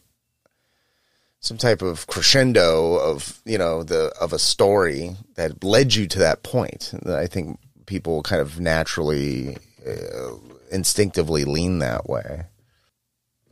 And, you know, I just don't think that, like, you know, you have a hentai rape gangbang and then Violence Jack shows up and fucks everyone up and then moves on to the next place. Like, that's not a meaningful enough story arc, especially for me. I mean, I could be wrong. I mean, it is kind of like, if you're 13 years old, like if you're 13 years old, you know, growing up in the 90s, Violence Jack is probably pretty cool. But when you hold it up against its contemporaries that were out at the time, it kind of falls short on the ladder of quality, I guess. But what's the point, Adam? Well, if you want the one badass hero dude killing evil post-apocalyptic rape dictators movies to watch, I would definitely say watch Fist of the North Star, watch Ammon, Apocalypse of Devilman. Watch that. You want your post-apocalyptic world? There it is, right there. I know Netflix did a Devilman. It's called Devilman Crybaby. I haven't seen it, but can't be worse than this, I don't think. Or even if you want to watch just a movie, like watch Death Wish 3. You know, that's fun. You know, the violence is fun. You know, the bad guys are comical, and you know, and when justice is finally served, like you're like, you feel good about it. You know, the innocent people have been protected and the bad guys got their asses handed to them. I love Death Wish 3. If you want to do something a little more subtle but still kind of fun, watch Night of the Comet. Night of the Comet's great. In keeping with sort of like fucking post-apocalyptic fucking dudes on motorcycles, even though it's the end of the world, but everyone has gasoline powered vehicles somehow. Watch Mad Max 2. Mad Max 2 is amazing. It's probably my favorite Mad Max movie next to Fury Road. It's also known as Road Warrior.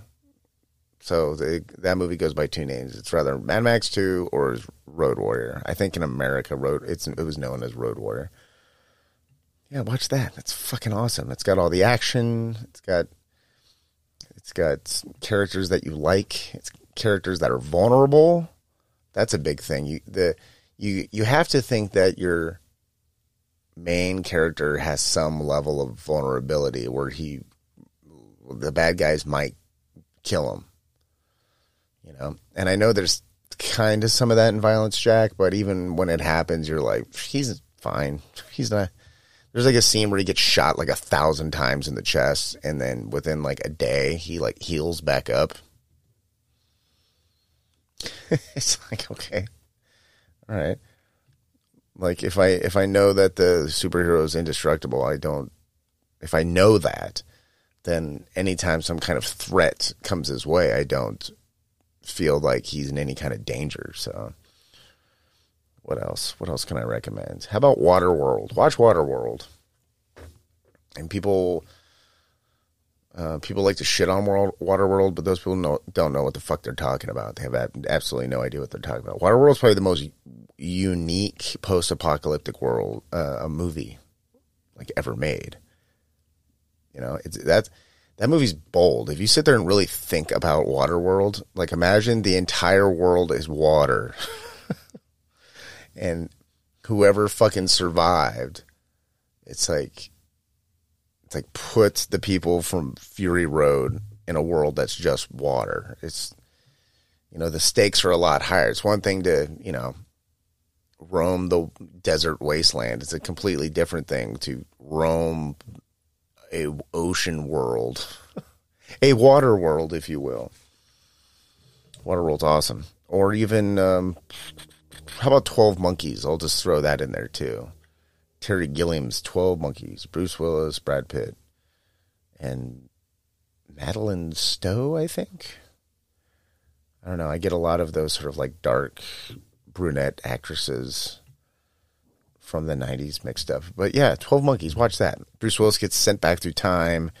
There's a great pandemic, and he has to find out how the fucking virus got created. It's interesting, especially in this like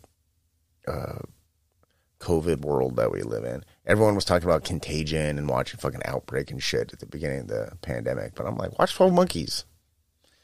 It's a little less dumb than those movies. I will say, basically the last entry in Violence Jack, it's called Hell's Wind, and it came out in 1990, and it's the last entry, and I don't know, it's probably the closest thing to a real story in the entire OVA, really. I mean, I think, because they, there's a giant biker gang called Hell's Wind. That's what the title means. And Hell's Wind's this fucking giant fucking biker gang who's kind of, going from town to town, raping and pillaging. And I don't know, they tried to give Violent Jack like people to kind of buddy up with and pair with, like other characters that have some type of connection to him, like, I don't know, what was it, like Beyond Thunderdome, there's the fucking Desert Kids, what else in that world, there's the kid with the little feral kid with the boomerang and shit, like people that he could relate to, like even Fury Road, like Mad Max and Furiosa finally, they had their big fucking epic fight, and then they decided to like team up. Like they realized that they're better off working together than against each other. It's like, so Hell's Wind kind of has that kind of feel to it. But Violence Jack, of course, just fucks everyone up, and it's got some interesting weird shit in it, and the section C, all the women, he manages to help them get out of the subterranean tunnel that everyone's been living in sections A, B, and C, and actually get them outside. Like they finally found this cave that led to the outside, and there's like this a little too long. The animation is actually not that great either. So like the ending scene should have been a little more epic and satisfying, but it's just like the art was so, stiff and flat looking. Basically, he helps the women like from section C make it to the outside, and they look out on the city, and it's just like Tokyo is just completely flattened by all the horrible earthquakes, but also they're outside, and there's this sort of like rolling green mountains. It's sort of this juxtaposition of like destroyed city, but also like all the natural mountains and grass and things like that's like still survived. So there's sort of like this feeling of hope, like, okay, cool. Like now that we're on the surface, we can start again. And that's cool. And then, the show just kind of ends. But also it's like, oh, well, you don't know, there could be fucking twice as many fucking rape gangs on the surface than there is underground. So it's like these girls are, I mean, they have this moment of freedom and feeling like, hey guys, we made it. But it's like, they could be totally fucked too. And so that was Violence Jack. Now, anyone who's like sort of familiar with this movie knows that I glossed over a ton of shit. Like, all the bad guys that Violence Jack fights. You know, there's this guy called the Slum King, and he's kind of like this main boss that kind of sends all his minions out to try to destroy Violence Jack. But, you know, we don't get the final fight between the two of them. And he kind of looks goofy. He kind of looks like Skeletor at the end of the Dolph Lundgren He-Man Masters of the Universe movie. Like, he looks fucking kind of goofy. And, you know, he's supposed to be like this mastermind taskmaster who's sort of controlling everything. He's like the final boss. He's fucking Shao Kahn from Mortal Kombat, but it's like, you know, it's like, okay, whatever. I don't know. There's definitely things to, especially on just kind of like a dumb surface level, like, there's things to enjoy about this, but I mean, I feel like the movie, just the whole series itself, like, suffers from, it's too long. The story's fucking confusing. There's no real story arc to anybody because pretty much everyone that Violence Jack comes in contact with dies, which I'm fine with, just if you just murder everyone in a fucking movie or whatever, but it needs to be for some purpose. You know what I mean?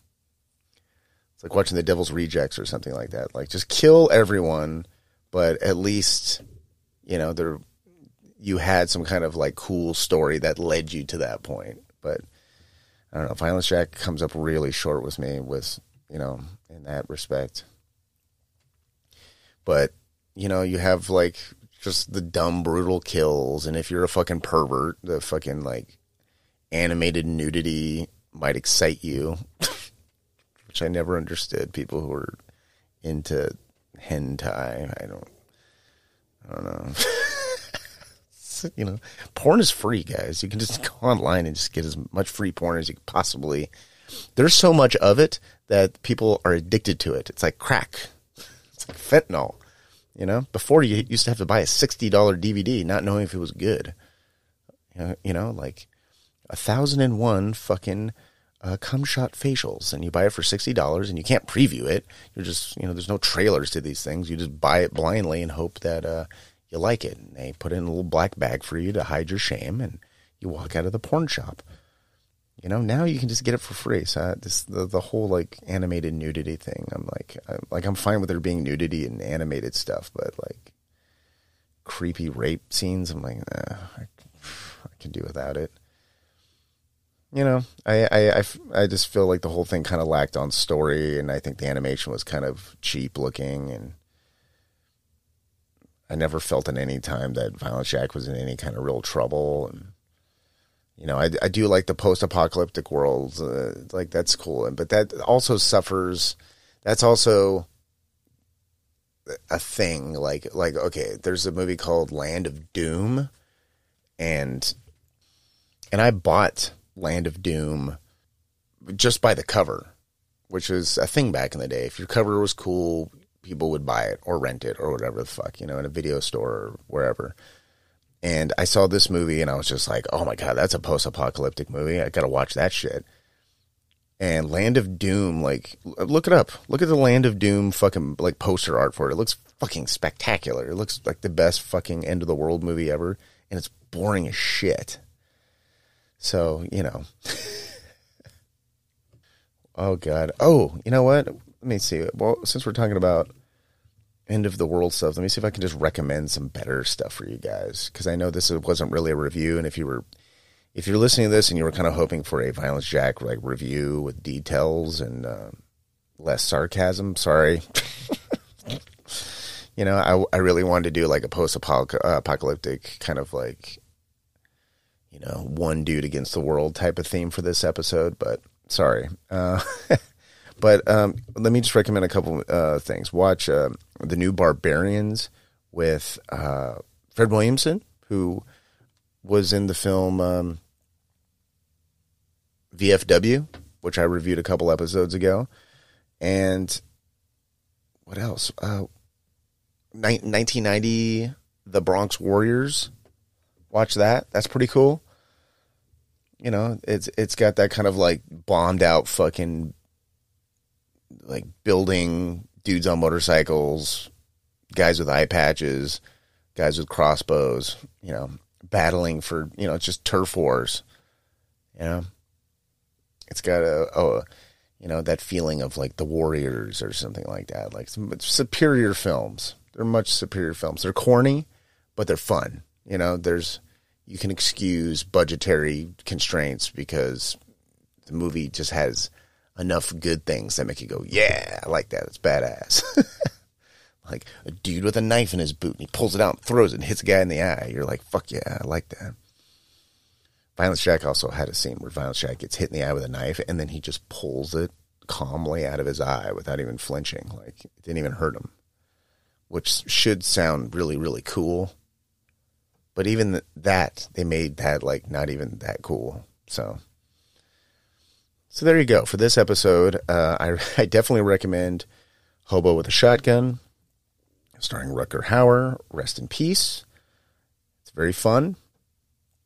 And I don't really recommend Violence Jack. There are better animes out there, which I have listed earlier. And there are better post-apocalyptic films you can be watching that I have also listed earlier. So, well, y'all, I'm going to cut it off right there. Thank you so much for listening. If you need to get a hold of me or keep track of the goings-ons with Skeleton Factory and see videos of my ugly face, you can go to Instagram at skeleton_factory on Instagram. And again, thank you so much for listening. I am Adam, rescuing your movie night one movie at a time. I will catch you on the next one. Bye-bye.